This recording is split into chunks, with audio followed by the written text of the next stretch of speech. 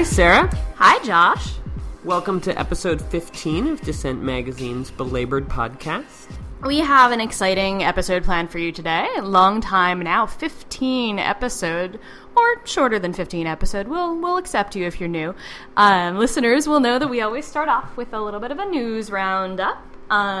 Very long time listeners who remember our first episode ever and our interview with Karen Lewis from the Chicago Teachers Union will know that there is a big fight that is still going on in Chicago about the closure of some 50 schools, that the fight is being led at this point by a coalition of parents, teachers, and students. So this Tuesday, hearings began in two lawsuits. These are two lawsuits that are filed by parents against the school closings. One of those lawsuits argues that Chicago Public Schools is violating the Americans with Disabilities Act by failing to set up an orderly process of closings for special needs children who are obviously face even more challenges in getting to a new school, adjusting to a new school. And the second suit actually alleges racial discrimination, which is sort of something a lot of us have been talking about in this week's news cycle, saying that these closings will disproportionately affect African American students, as we talked about with Karen Lewis. And it argues, once again, that thousands of special needs children will be unnecessarily destabilized. So Tom Geoghegan, who we've mentioned on this show before, who is the author of a wonderful book about labor, How to Be for Labor When It's Flat on Its Back, is the lead attorney for the parents in these lawsuits, and he has said that they've already deposed at least 4 Chicago Public Schools employees, and we shall see what happens in those hearings. There's a third lawsuit that is actually filed by the Chicago Teachers Union that is set for an injunction hearing July 31st that they're hoping would actually stop the closing of some of these schools before the school year begins. So we will definitely have more on that as we go on. Just before we started recording this week, news broke about a deal to avert what Republicans have been calling the nuclear option, removing the opportunity to filibuster certain nominees of the president. The deal that is being widely reported would allow 7 nominations to take place, including a head for the Consumer Financial Protection Bureau, as well as nominees to the National Labor Relations Board. As a concession to Republicans, Democrats agreed to substitute out 2 of Obama's nominees, who Republicans were claiming they had an issue with based on their being appointed during what was contested regarding whether or not it was a recess. It is being reported, but not confirmed, that the replacement nominees will be a retired associate general counsel from the AFL-CIO and the chief counsel of the Obama-appointed chair of the NLRB. This deal is interesting in a couple ways. One is that while it's generally being widely praised, Larry Cohen, the president of the Communications Workers of America, arguably the international union leader who's been most vocal and aggressive on this issue, is accusing Republicans of requiring a pound of flesh and accusing a handful of Democrats of acting in a way that was disgraceful by not standing united around getting the original nominees onto the labor board. It's also interesting in that although, as some have noted, some of the laws restricting unions, business could have gone into court to get enforced even without the labor board, this whole showdown has still put unions in the position of aggressively fighting just to continue to have the lights on at the National Labor Relations Board, an agency that, as we talk about on this podcast, often is accused by activists and advocates on the pro-labor side of being quite limited in terms of actually forcing companies to do things they don't want to do, whether it's negotiate with workers or bring back people who were fired because they got involved in union activism. It's interesting that we found labor in this defensive fight. In this case, arguably, the efforts of unions played some part in getting a deal that is better than some of the deals that we've seen Democrats agree to in the past, particularly when it comes to the filibuster, where there's been what advocates in the past argued as mere face-saving by Democrats. We'll see what this sets a precedent for going forward. Speaking of contention between Democrats and unions, we've seen several union leaders in recent weeks becoming more critical of Obama's healthcare plan, which is slowly in the process of being implemented piece by piece. The massive, unwieldy plan is now being criticized by the International Brotherhood of Electrical Workers, who are calling for changes specifically to the way that the law will treat multi-employer healthcare plans, also known as Taft-Hartley plans. Those of you who listened to our interview with Rich Yesselson will know what we all think of Taft-Hartley most of the time, but one of the few things that arguably unions want to keep about this are these multi-employer healthcare plans that are jointly administered by unions and the employers that may be endangered by what everybody calls Obamacare, because it will discourage employers from participating in these plans, and this will now place some existing employers at a financial disadvantage. An IBEW spokesperson said that now their health insurance, there is a difference of 350,000 IBEW members is possibly at risk. This follows criticism by United Food and Commercial Workers, President Joseph Hansen, in an op-ed in The Hill, calling for changes to the law, adjusting rules so that low-income workers would be able to receive the same government subsidy for buying insurance through a union plan that they would through the health insurance exchanges, which are going to be set up on a state level, and some states are already saying they don't want to implement, and it's an ongoing bit of confusion. But it is interesting to see unions who largely backed the passage of this plan, even though it was a far cry from a real national healthcare plan, now coming out and being very critical of it. Hansen wrote that it creates unstoppable incentives for employers to reduce weekly hours for workers currently on our plans and push them onto the exchanges, where many will pay higher costs for poorer insurance with a more limited network of providers. So we're seeing many criticisms coming up as the pieces of the law move towards implementation. We will no doubt see more criticisms, more compromises, more changes. Republicans certainly want to overhaul or get rid of the entire thing. So I'm sure once again that we will have more on this in the future. Last week we saw the latest strike by federally contracted and subcontracted workers through the Good Jobs Nation campaign, an effort backed, among others, by the Service Employees International Union. This is a campaign we've talked about before on the podcast, but one interesting subplot, I thought, was the Smithsonian Museum, through its official Twitter account, Smithsonian, again, a government museum, asserting repeatedly on Twitter that the press was wrong and the workers were not on strike. So I took the opportunity to talk to a Smithsonian spokesperson the day after the work stoppage, and she backed away a bit from the strong declaration the Smithsonian had made that there was not a strike. But she offered a couple arguments for why this might not be a real strike. One was that she said it wasn't a strike because the workers didn't physically show up, begin their shifts, and then walk away during their shifts. So in other words, it's not a walk out unless you are working and then walking out, according to one definition, at least hypothesized by the Smithsonian spokesperson.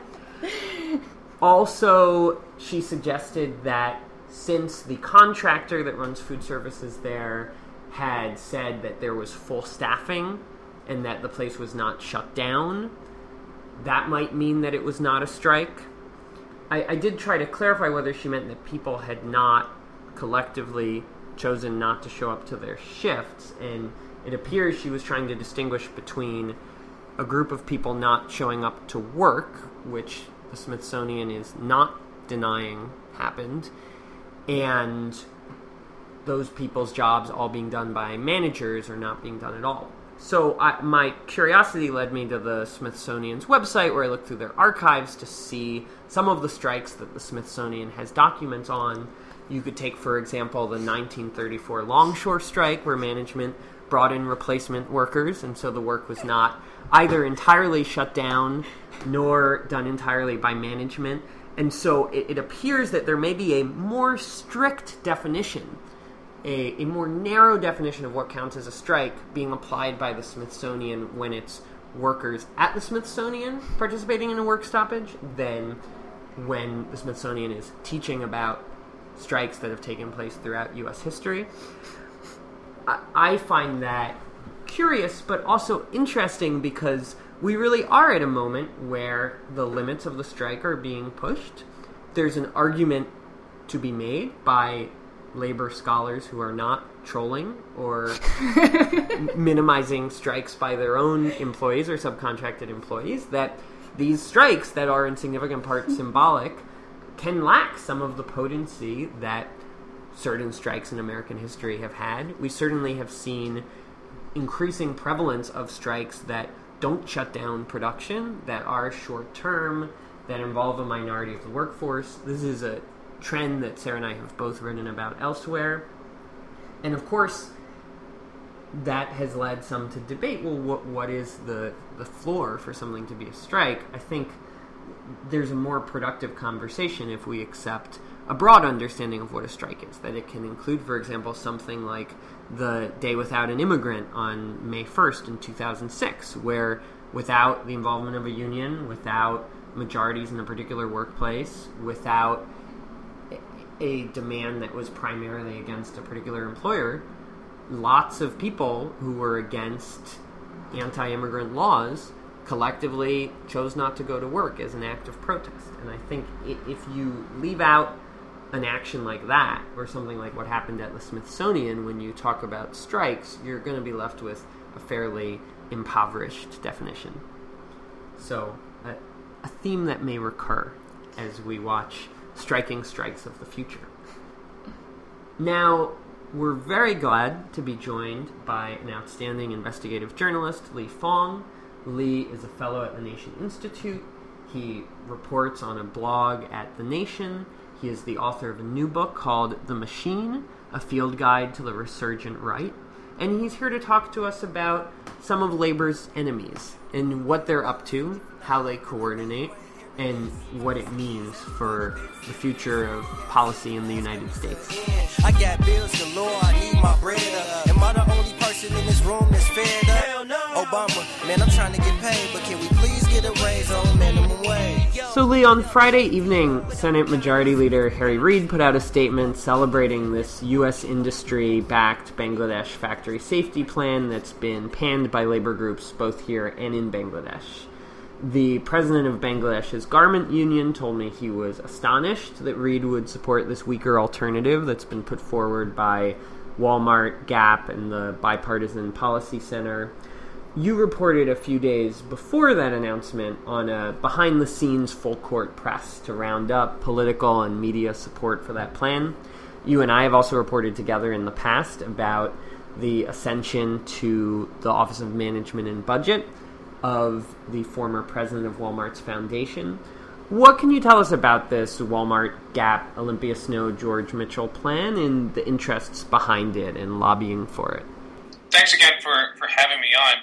You know, Walmart and Gap and many of the other retailers that refuse to sign onto the European-led accord on safety in Bangladesh, they've taken extreme efforts to promote this alternative agreement and to give it some sense of legitimacy by introducing it through the Bipartisan Policy Institute and bringing on former Senators Olympia Snow and George Mitchell.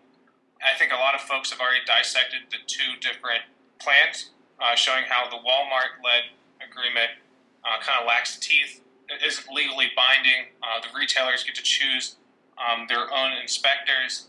The whole kind of payment plan for upgrading these facilities and providing transparency into their addresses and locations and who works there and who owns them, that whole part isn't there in the Walmart-led plan. So there's huge differences between the two plans, but what Walmart has done has really put on a full court press in promoting this rival agreement and then kind of trying to portray Senators Olympia Snow and George Mitchell and the Bipartisan Policy Center as independent actors promoting this plan, and that really isn't the case.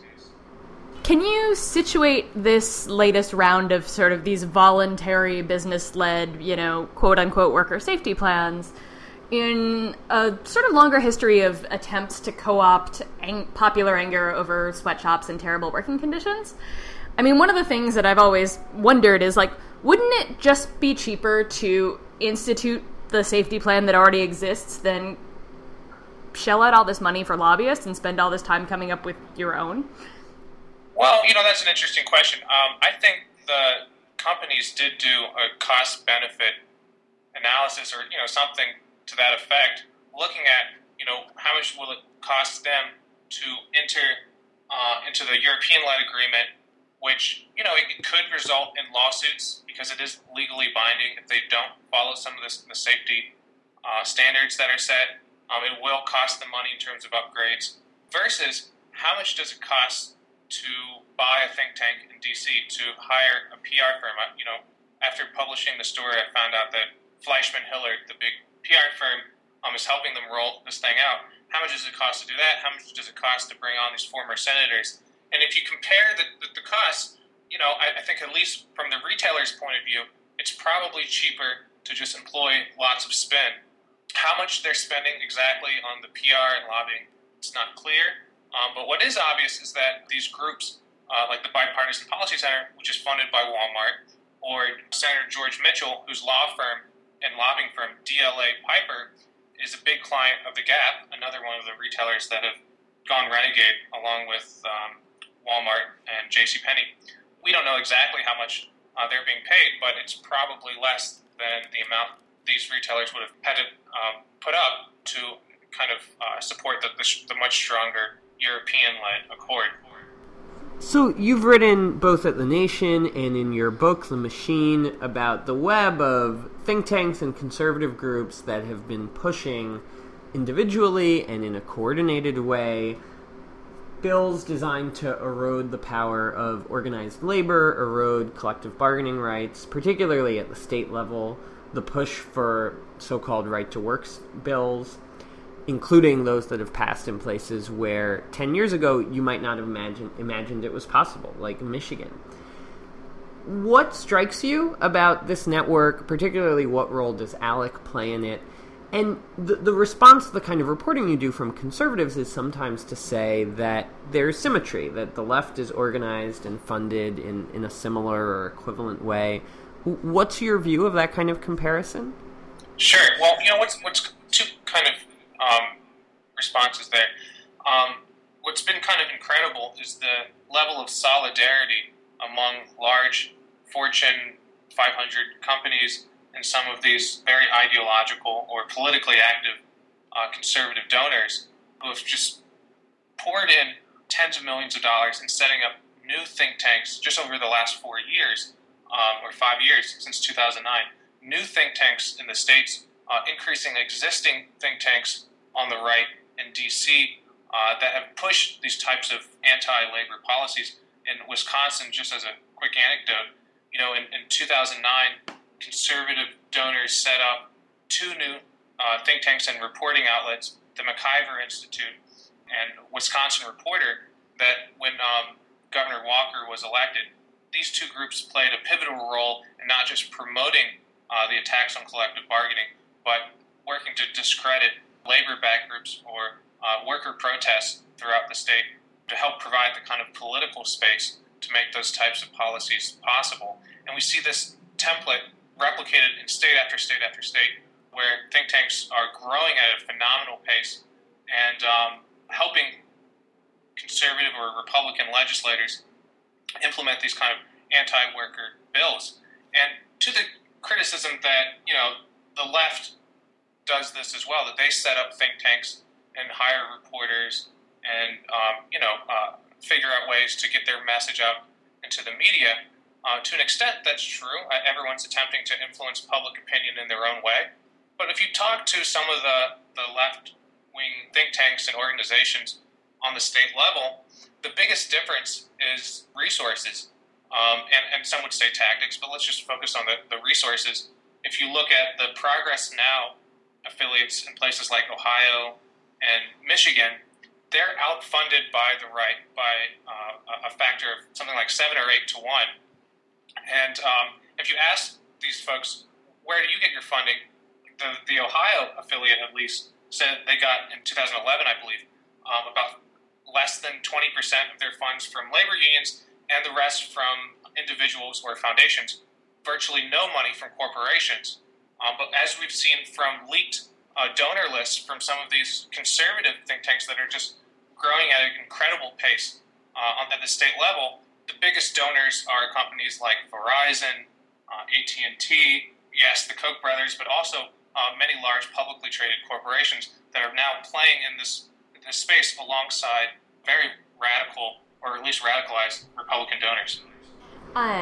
So to sort of switch gears, we've talked a lot about the education reform, or the education deform movement, as some people call it, on this podcast. But so last year you had a big investigative piece on the online learning wing of that movement.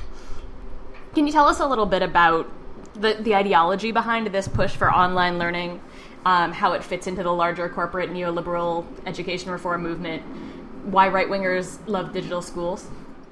Well, this is another issue where there's been a great level of coordination among companies that are interested in privatizing education, or at least benefiting from some of these education reforms, and some of these conservative groups that have their own agenda that coheres well with these businesses or these investors, because they're interested in just getting rid of public education, or at a minimum taking out teachers' unions and other groups that they see as their political opposition. This kind of dynamic isn't necessarily new, but it's really kind of grown at a pace that we haven't seen in many years. I'd say since 2010, when Republicans kind of swept lots of state houses, picked up several governorships, flipped, I believe, more than half a dozen state legislatures, and started really implementing some of these reforms at a very quick speed, I suppose. The biggest kind of reform that's remaking K through 12 education is the push towards digital learning, vouchers that take the amount the state or school district would spend on a student and allowing the parents to apply that money to a for-profit online school.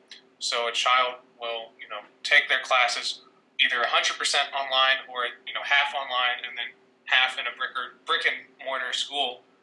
And, there hasn't been much evidence to show that this is a superior form of education.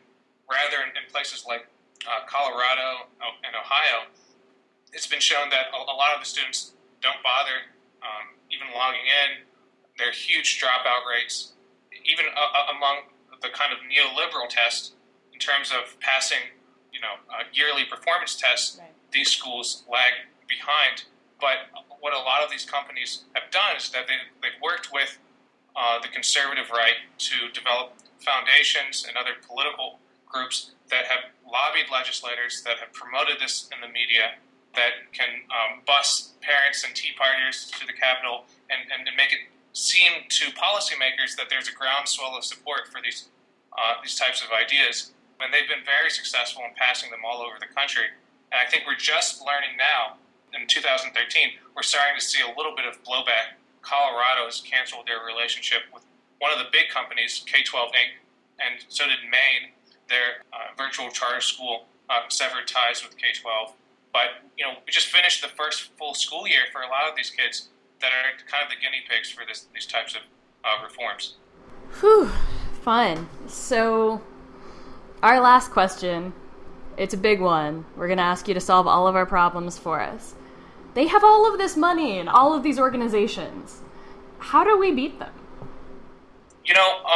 That is a big question, and I definitely don't have a ready-made answer. Yeah. But, what's interesting here is that, one of the big pushbacks in terms of the main effort to pass online education and to expand it all over the state was simply a one big investigation from a local newspaper that did a simple Freedom of Information Act request between the governor's office and some of these kind of proxy groups, the American Legislative Exchange Council, Jeb Bush's organization. He's got several, but he has these education reform 501c3s, and between some of these companies, Connections Academy, which is now owned by Pearson, also K-12 Inc. again, and after amassing all of these emails that showed that when the governor said that, he was implementing these policies to the benefit of students, and then showing the public that no, rather these policies were motivated by campaign donations and ready-made legislation written by the school company lobbyists.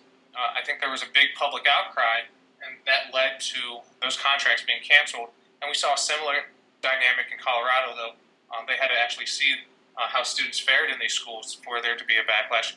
Even in Tennessee, there's been a lot of grumbling, even on the right, that these policies were rushed through and that kids won't receive a satisfactory education, and that parents and taxpayers are basically being defrauded because their money is being wasted by these big publicly traded corporations. That's a very tiny part of the answer, just sunlight, I suppose. Yeah. But it does take kind of a new vision or a new kind of perspective on these policies, because right now you kind of have a consensus. The cable news networks, a lot of the big foundations, they're kind of hesitant to criticize these reforms. There's a great piece out in, I think, the Council on Higher Education, I think just yesterday, looking at how little criticism there's been on some of these policies, because everyone in the education field is kind of hoping for a grant from the Gates Foundation. So they're hesitant to be as skeptical as they should be. But it just takes more sunlight and more folks questioning these policies, at least for now. Journalism is the answer. We like that around here, right? Well, a little biased here, but yeah. Thanks, Lee. Beautiful truth, I'ma make the whole world hear your beautiful truth. I'ma make the whole world feel you. How you gon' fight capitalism being quiet? How you gon' fight racism being shy? How you gon' fight the man when you ain't got no plan? How you gon' live your life when your ass won't fight? Don't say what you Again, check out Lee's book. We'll link to it online. That's The Machine. This brings us to the close of the podcast when we say, "Arg! I wish I had written that." And Sarah, if you were going to be far, far away from someone you loved very much and unable to be in contact with them, and all you had to keep the two of you together over a long period of time was that you just knew that you would each agree that every night at the same time you would experience jealousy of a work of writing by someone else, what would that work of writing be this week? This week, as many weeks, I am a big fan of Michelle Chen, a recent belabored guest. This week, Michelle has a piece up at In These Times called "What India's Sex Workers Want: Power, Not Rescue," which I say the title right away, partly so that you can go find it and read it, but partly because I think that's a really, really important statement there. Sex workers are workers who need power. They are not sort of uniquely victimized, unlike other workers that we might talk about. And what they need is to be able to control their own lives more, not to be told what they need by other people.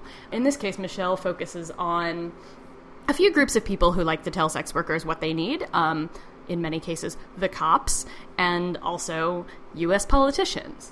So she interviews Indian sex worker advocate Meena Seshu from a group called Sangram, and she talks about U.S. policy, the so-called anti-prostitution loyalty oath that was recently overturned by the Supreme Court that had required that the mandatory pledge that NGOs who get U.S. anti-AIDS funding vow to oppose prostitution.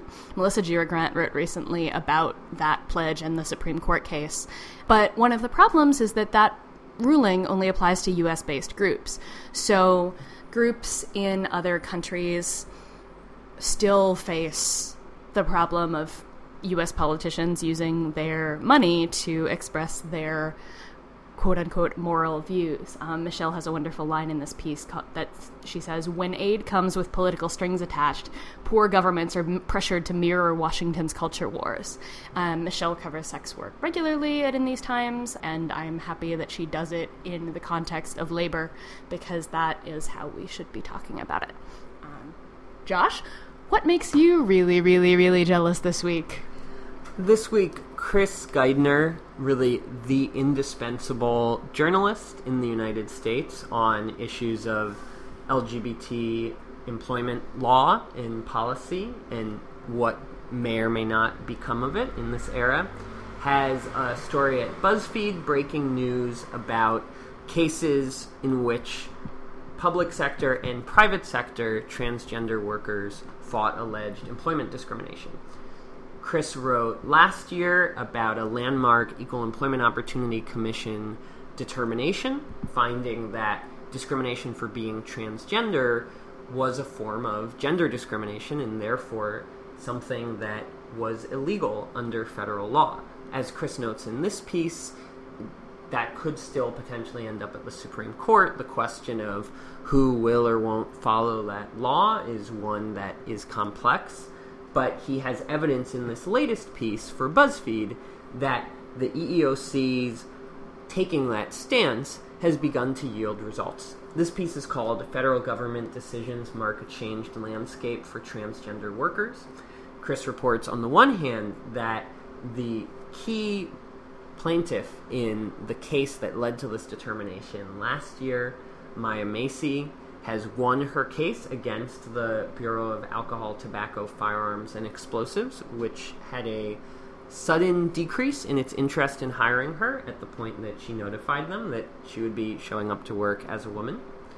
Along with this victory for Maya Macy, he also reports on a previously unreported case at a private company in Maryland, a government contractor, in which the EEOC found reasonable cause on behalf of the plaintiff. He argues that this helped to lead to a settlement of a type that we may see more of. All of this plays out at a time when the Senate recently held a hearing on the Employment Non-Discrimination Act, a topic we've talked about on the podcast before, something that remains tremendously popular, remains a protection that many Americans think already exists, but not one that most people think is on the verge of making it out of a Republican House. It also takes place against the backdrop of the Obama administration so far declining to issue an executive order on federal contracting, banning federal contractors from engaging in any kind of LGBT discrimination. It's a topic that we'll be continuing to watch, and again, Chris is an indispensable journalist covering it.